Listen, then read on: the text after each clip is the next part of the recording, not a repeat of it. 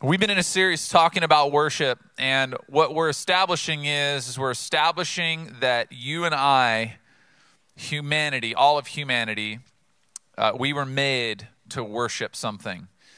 And we've defined over the last handful of weeks a lot of different aspects of worship. I would highly suggest that you go back, you can go to our YouTube, and you can watch those sermons to give you context of different attributes and different angles, and maybe shift some paradigms that you have if you haven't been able to watch those messages. Last week we talked about God's voice in our lives. The title of the message was He Said, She Said, and God Said. And it was the story in the book of Genesis that we're going to read again here, and we're going to extract a different truth out of. And ultimately, Adam and Eve in this story of humanity, they knew what each other were saying, but they forgot about what God was saying. And today, to bring us back, that Adam and Eve leave us in this place of this broken relationship with God, but today we're going to talk about this moment that I think is so important, that sets humanity on a trajectory that Jesus Christ came back to reconcile. Let's read Genesis 3. It says, "The serpent was the shrewdest of all the wild animals the Lord God had made. And one day he asked the woman, 'Did God really say you must not eat the fruit from any of the trees in the garden?' 'Of course we may eat fruit from the trees in the garden,' the woman replied. 'It's only the fruit from the tree in the middle of the garden that we're not allowed to eat. God said you must not eat it or even touch it, and if you do, you will die.'" Now, there's a true statement in there, but it's not the truth. God said you can partake of this tree of life that was in the middle of the garden, but with it was this forbidden tree. It was the tree that gave us knowledge of good and evil, and God said you should never eat from that. And the enemy is smart. He says, "You won't die." The serpent replied to the woman, "God knows that your eyes will be opened as soon as you eat it, and you will be like God, knowing both good and evil." So the woman was convinced, and she saw that the tree was beautiful, and its fruit looked delicious, and she wanted the wisdom it would give her. So she took some of the fruit and ate it. Then she gave some to her husband who was with her, and he ate it too. And at that moment, their eyes were opened, and they suddenly felt shame at their nakedness. So they sewed fig leaves together to cover themselves. And when the cool evening breezes were blowing, the man and his wife heard the Lord God walking about in the garden. And so they hid from the Lord God among the trees. Then the Lord God called to the man, "Where are you?" He replied, "I heard you walking in the garden, so I hid. I was afraid because I was naked." "Who told you that you were naked?" the Lord God asked. "Have you eaten from the tree whose fruit I commanded you to not eat?" The man replied, "It was the woman who gave me, it was the woman you gave me who gave me the fruit, and I ate it."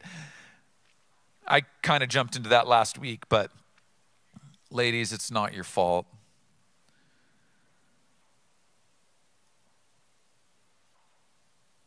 Then the Lord God asked the woman, "What have you done?" "The serpent deceived me," she replied. "That's why I ate it." Today we're going to talk about this moment that Adam and Eve have this opportunity that they've blown it. They've made a mistake, a colossal mistake. In fact, what we believe, if I'm a follower of Jesus, and maybe if you as a follower of Jesus, and if you don't have context for Jesus, what we believe in our faith is that this is the defining moment in humanity where humanity finds this separation in our relationship with God, that we were born into creation in God's image to worship Him and Him alone, to give weight to His words and His words alone. And in this moment, there was this colossal failure The word that we use scripturally is sin, but sin really simplistically means to miss the mark. That mankind has missed the mark, and it sets humanity on this trajectory. And I have to think that in the moment, Adam could have just come to a different conclusion, but the conclusion he came to was to hide from God. And how many of you could see that this is futile? Because if we believe about God, what we read about God, that he knows everything, that he's everywhere, and that he's all-knowing, it's kind of a futile position to hide from God. But what does Adam do? He takes the position of hiding from God. But ultimately what he breaks in the moment is he breaks his posture of surrender. Today, we're going to talk about the white flag of worship called surrender. Now, I want to define, number one, what surrender is. I believe that surrender is the returning. There's two things we're going to talk about today. The surrender, I believe, is the returning, and I believe it's the relinquishing. And I believe it's the returning. And first, in order to define that, I'm going to define what surrender is. Surrender is giving up complete control, to give oneself up, or laying down. This is what surrender is. And you may have a lot of pictures in your mind. When I say surrender, you may think in military terms. You may think in a battle. Now, I want to be clear with you that God is not at war with you. But that doesn't mean that you're not at war with God.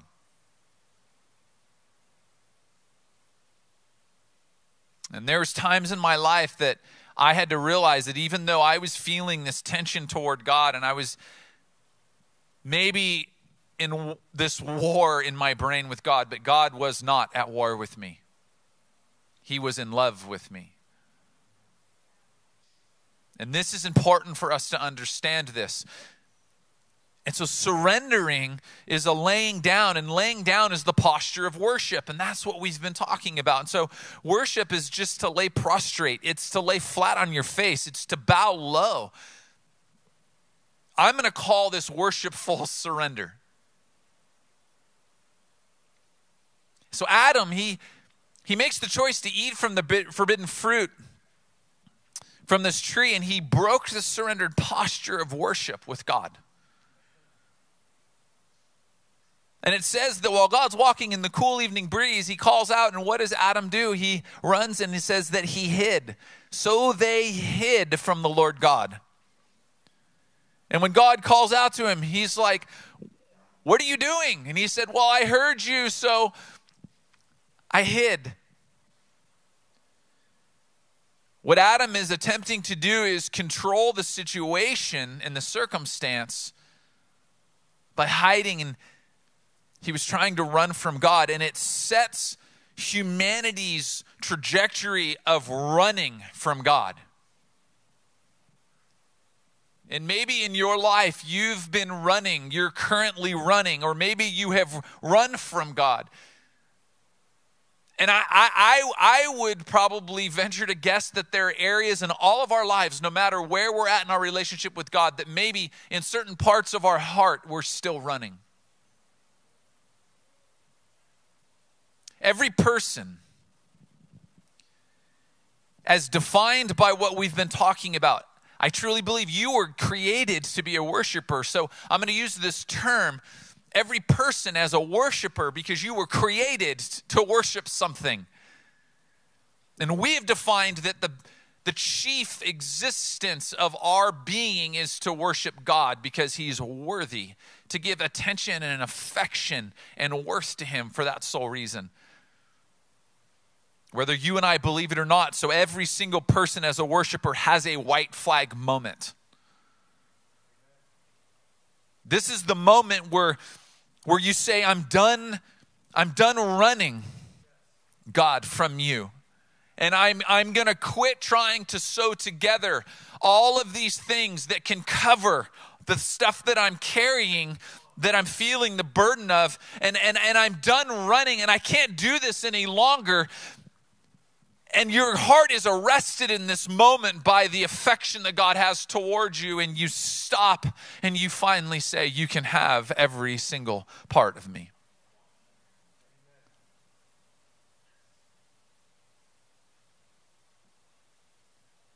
I have to tell you that this morning you are surrendered to something. This is life. You're surrendered to something. Because every single one of us is a worshiper, and we were made to worship, which means we were made to surrender ourselves. What are you surrendered to? Adam broke this posture of worship where he was no longer surrendered to God. He had a decision. See, being a worshiper, saying you can have it all, that's the language of a worshiper. It's just, God, you can have everything. That is your original design. I want us to grab a hold of this. This is your original design. It's my original design, is to be in a posture that says, God, you can have everything. You can have it all. I'm surrendered to you. The first step in returning to your origin of a true worshiper is surrendering your life to Jesus Christ. This is where it begins. In Luke 9:23, it says, then he said to the crowd, this is Jesus, if any of you wants to be my follower, you must give up your own way. You got to surrender.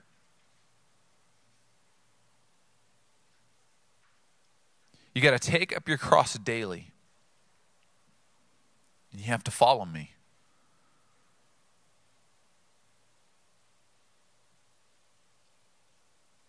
If you try to hang on to your life, you will lose it. But if you give up your life for my sake, you will save it.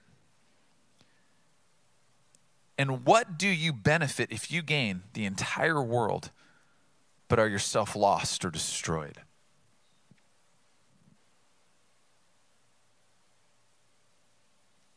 There's a moment in my life where I stopped and I said, what am I doing? If I gain everything, but I lose my life.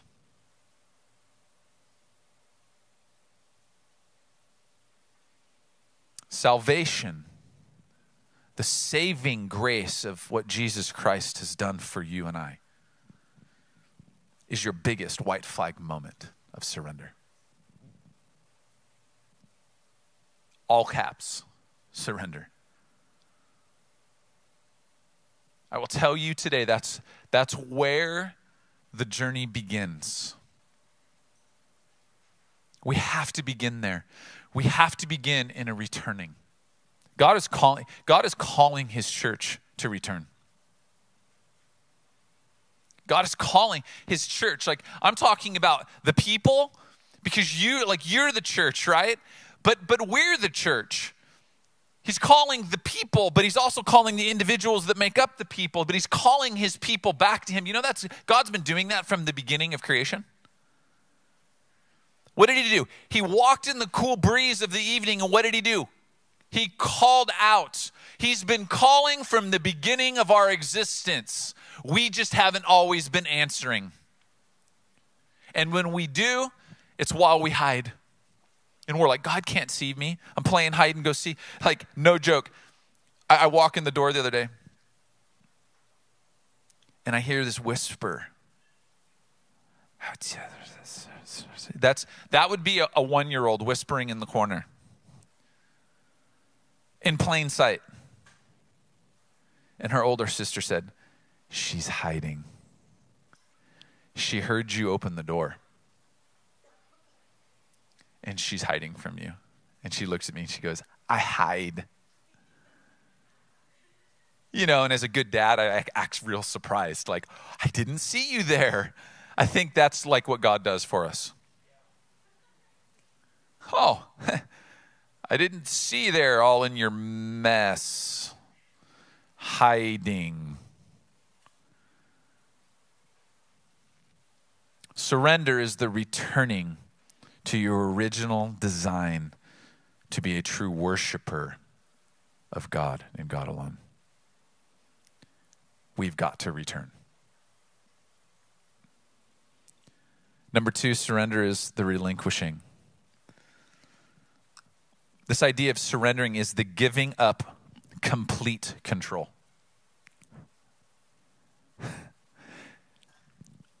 I gave up control, but did you give up complete control? It reminds me of like driver's education.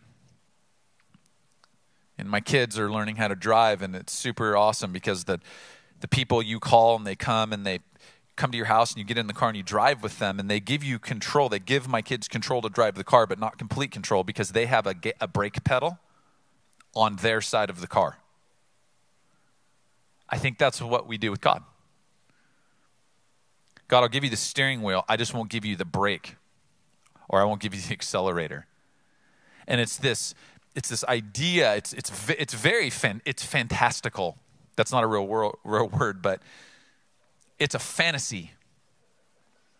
It's very romantic in our minds. So we love like songs like Jesus Take the Wheel. But God, you just can't have the pedals. You know what I'm saying? Thank you for that. Worshipful surrender is relinquishing complete control rather than compliance.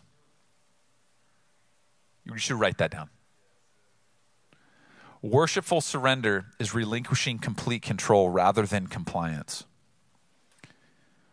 Here's what I mean. You can perform a duty and withhold your heart. We see this played out in relationships. We saw this played out in relationships in the older part of this book we call the Bible in the Old Testament. God gets to the point with his people where he's like, because he's always been about the people. He's always been about calling us back to a people.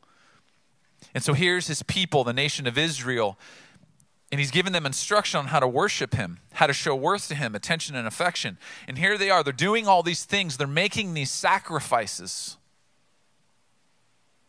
They're performing the duties, but they're withholding their hearts. And he says in Hosea 6:6, and I used this scripture a handful of weeks ago, and you got to read this book. If you want to know the depths of God's affection for you, you should read Hosea. This is what he says. I want you to show love, not offer sacrifices. Why?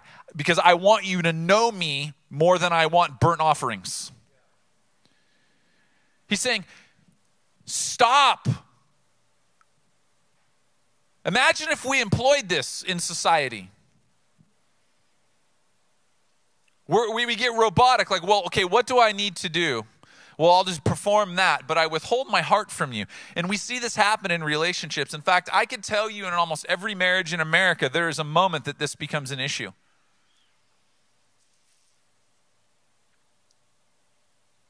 And in multiple times, God stops his people, the nation of Israel, and says, stop.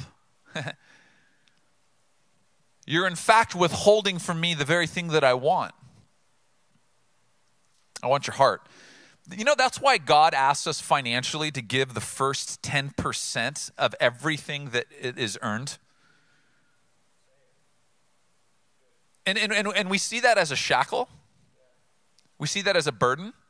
But when you see that as a blessing. Why? Because that's what keeps our heart anchored to God. Because it's in the moment of surrender.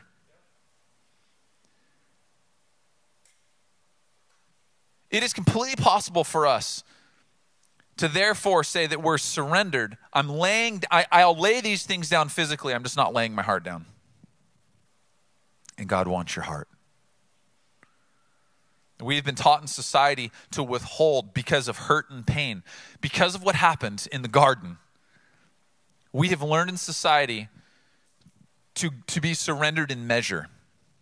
Okay? Because every single one of us has a story and has a backstory. Every single one of us has been hurt and has dealt with pain. If you haven't, man, come talk to me. I want to know the family you were raised in. I want to meet them. They need to write a book. They need to go on a tour. They need to teach other people. But I'm telling you right now, not one person is going to be able to come to me and say, I had a perfect life. Because you didn't have perfect parents. You didn't have perfect siblings. You didn't go to you didn't have perfect teeth. Why? At some point, you were impacted. And what happens is that we learn to perform duties with people around us and with God, but withhold pieces of our heart for protection. And we don't relinquish complete control.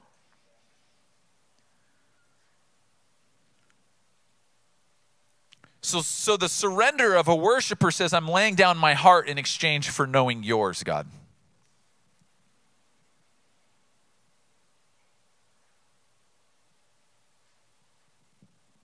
And Jesus set the bar for complete worshipful surrender. I love this. In Philippians 2:5 says, you must have the same attitude that Christ Jesus had. Though he was God, he did not think of equality with God as something to cling to. Instead, check this out, he gave up his divine privileges. Did you know that Jesus could have been entitled? Do you know that we deal with entitlement in a massive way in society right now? And let me just call whatever you feel entitled to, whatever you and I feel like we deserve, let's just call them, there are divine privileges. We've actually made gods out of them. I deserve this. We've built pretty things to put them on. It says, no, but Jesus, he took the humble position of a slave and was born as a human being. When he appeared in human form, he did what? He humbled himself in obedience to God, and he died a criminal's death on the cross.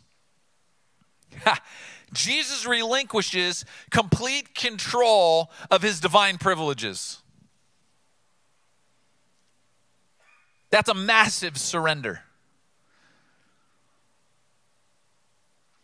Worshipful surrender for you and I then requires us to identify divine privileges, or I'm going to use this word, or agendas.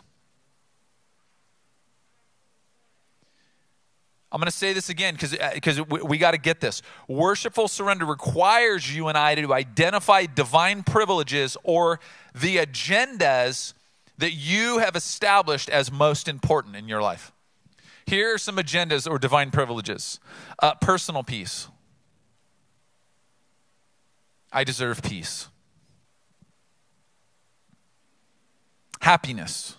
I deserve it. The best thing I ever heard in marriage counseling, and my wife and I had this marriage group, and we read this book, and it was, God, this one line in this book, and it was, what if God actually created marriage and relationship to make you holy, not happy?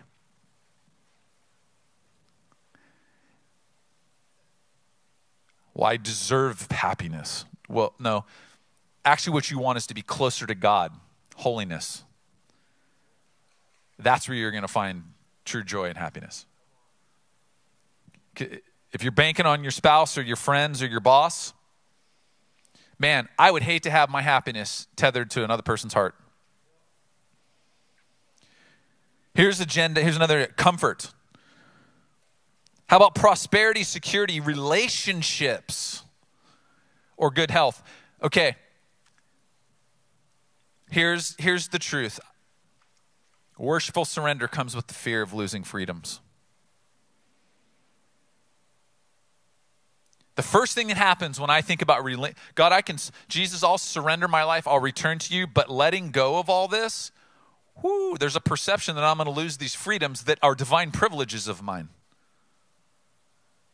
I'm not gonna let go of my agendas. Any lifestyle flying its own flag higher than the white flag of worship, surrendered to Jesus, is not surrendered at all. Should I say that again? Any lifestyle flying its flag higher than the white flag of worship, surrendered to Jesus, is not surrendered at all. Society teaches us to value our freedoms, but fails to tell you and to tell me, catch this, we are preached at to value our freedoms, especially as Americans.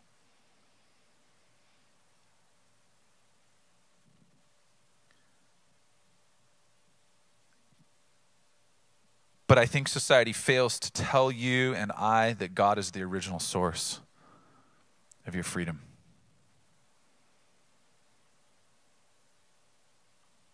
So we propagate agendas.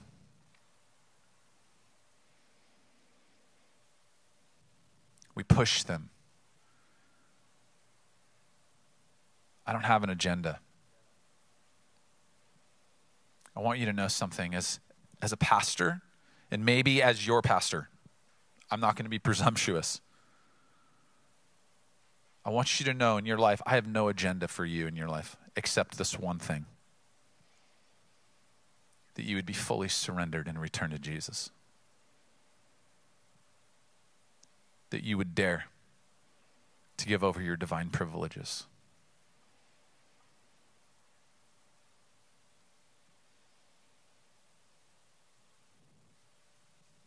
Luke 4:16 says, when he came to the village of Nazareth, his boyhood home. This is a beautiful, if you want to know what Jesus was about, I love this passage. When who's he? Jesus, came to the village of Nazareth, his boyhood home, he went as usual to the synagogue on the Sabbath, and he stood up to read the scriptures. The scroll of Isaiah the prophet was handed to him. He unrolled the scroll, and he found the place where this was written. The Spirit of the Lord is upon me, for he has anointed me to bring good news to the poor. He has sent me to proclaim that captives will be released. Freedom. That blind will see. That we will no longer be walking in the darkness.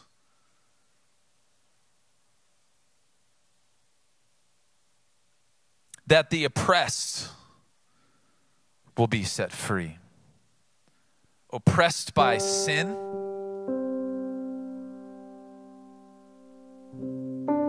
Oppressed by self and societal pressures.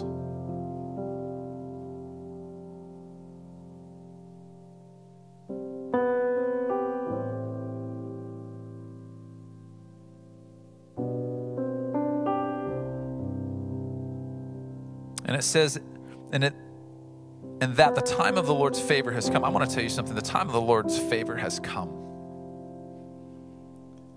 And I don't feel like it's like this marked moment, like this Sunday on, in 2021 is just today's the day.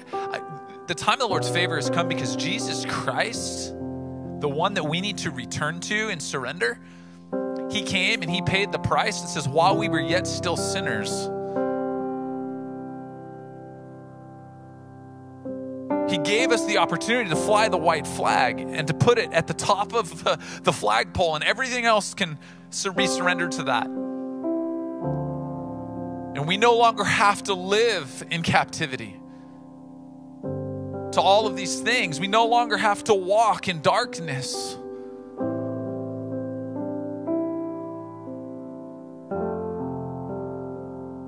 That every single moment as you and I walk in our lives, we can literally walk from moment to moment, surrendering from moment to moment. And every single moment is the time of God's favor in your life. That's what Jesus Christ has given us.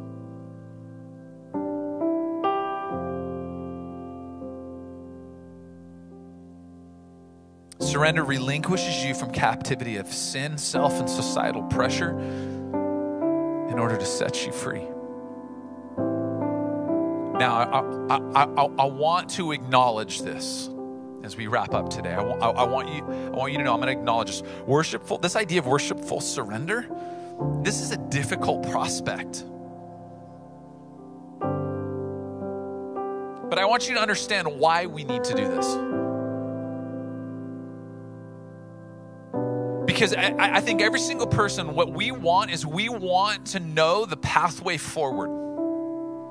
I'm going to tell you it begins in surrender and returning to Jesus and relinquishing control, complete control. Why? Because you can't move forward if you're holding on. Sometimes even if it's scary, you gotta let go and you just gotta jump. And that's the moment that I think we're at. That's the moment that God is bringing his church back to. That is the moment that he's bringing you to this morning, is that you can't, I want you to know, it's okay. I'm acknowledging it's a difficult prospect. And then there might be some fear and some discomfort, but you can't actually move forward if you're holding on and you won't let go. It doesn't work that way.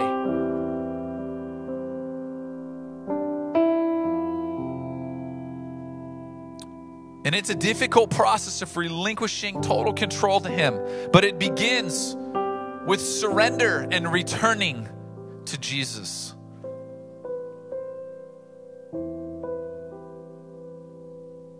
The next week, I'm going to talk about sustaining surrender. So you're going to want to be with us, because I think this is important. Because a lot of us struggle with this. Well, I surrendered, and then I'm dealing with this stuff still. It's like, how do we sustain this? We need to talk about this. But today, here's my question for you. What or who are you surrendered to? Is it Jesus?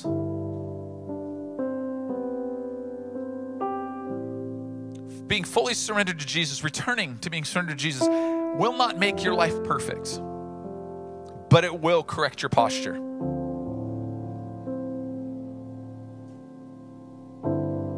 Why don't you stand with me?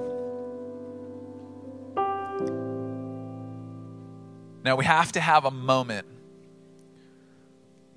of practical challenge here.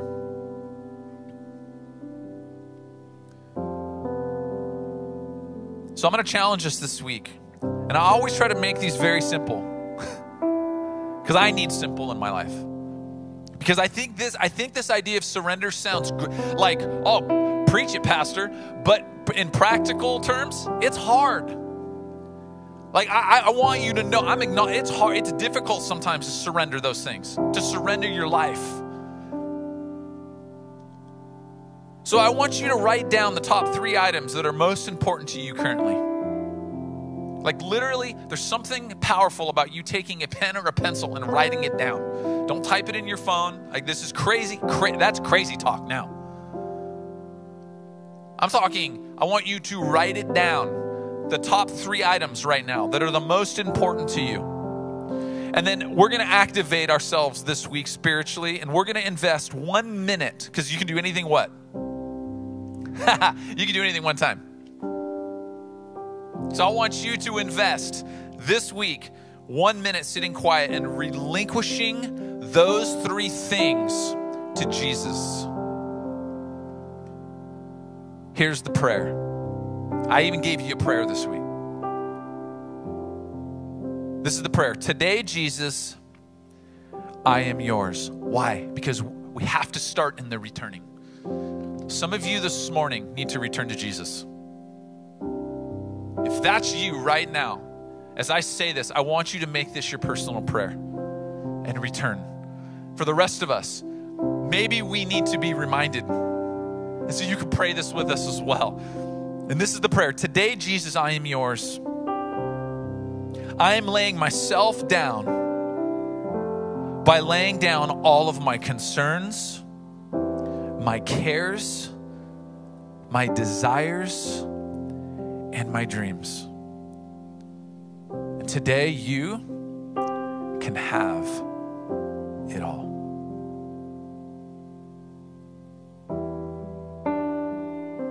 Now, if you prayed that today, and that was the first time you've ever prayed that, I do not want to miss this moment with you, because you just took an opportunity to surrender your life to Jesus, and you just became part of a people. You didn't become an individual on an island who now is in a relationship with Jesus. You just stepped into a family.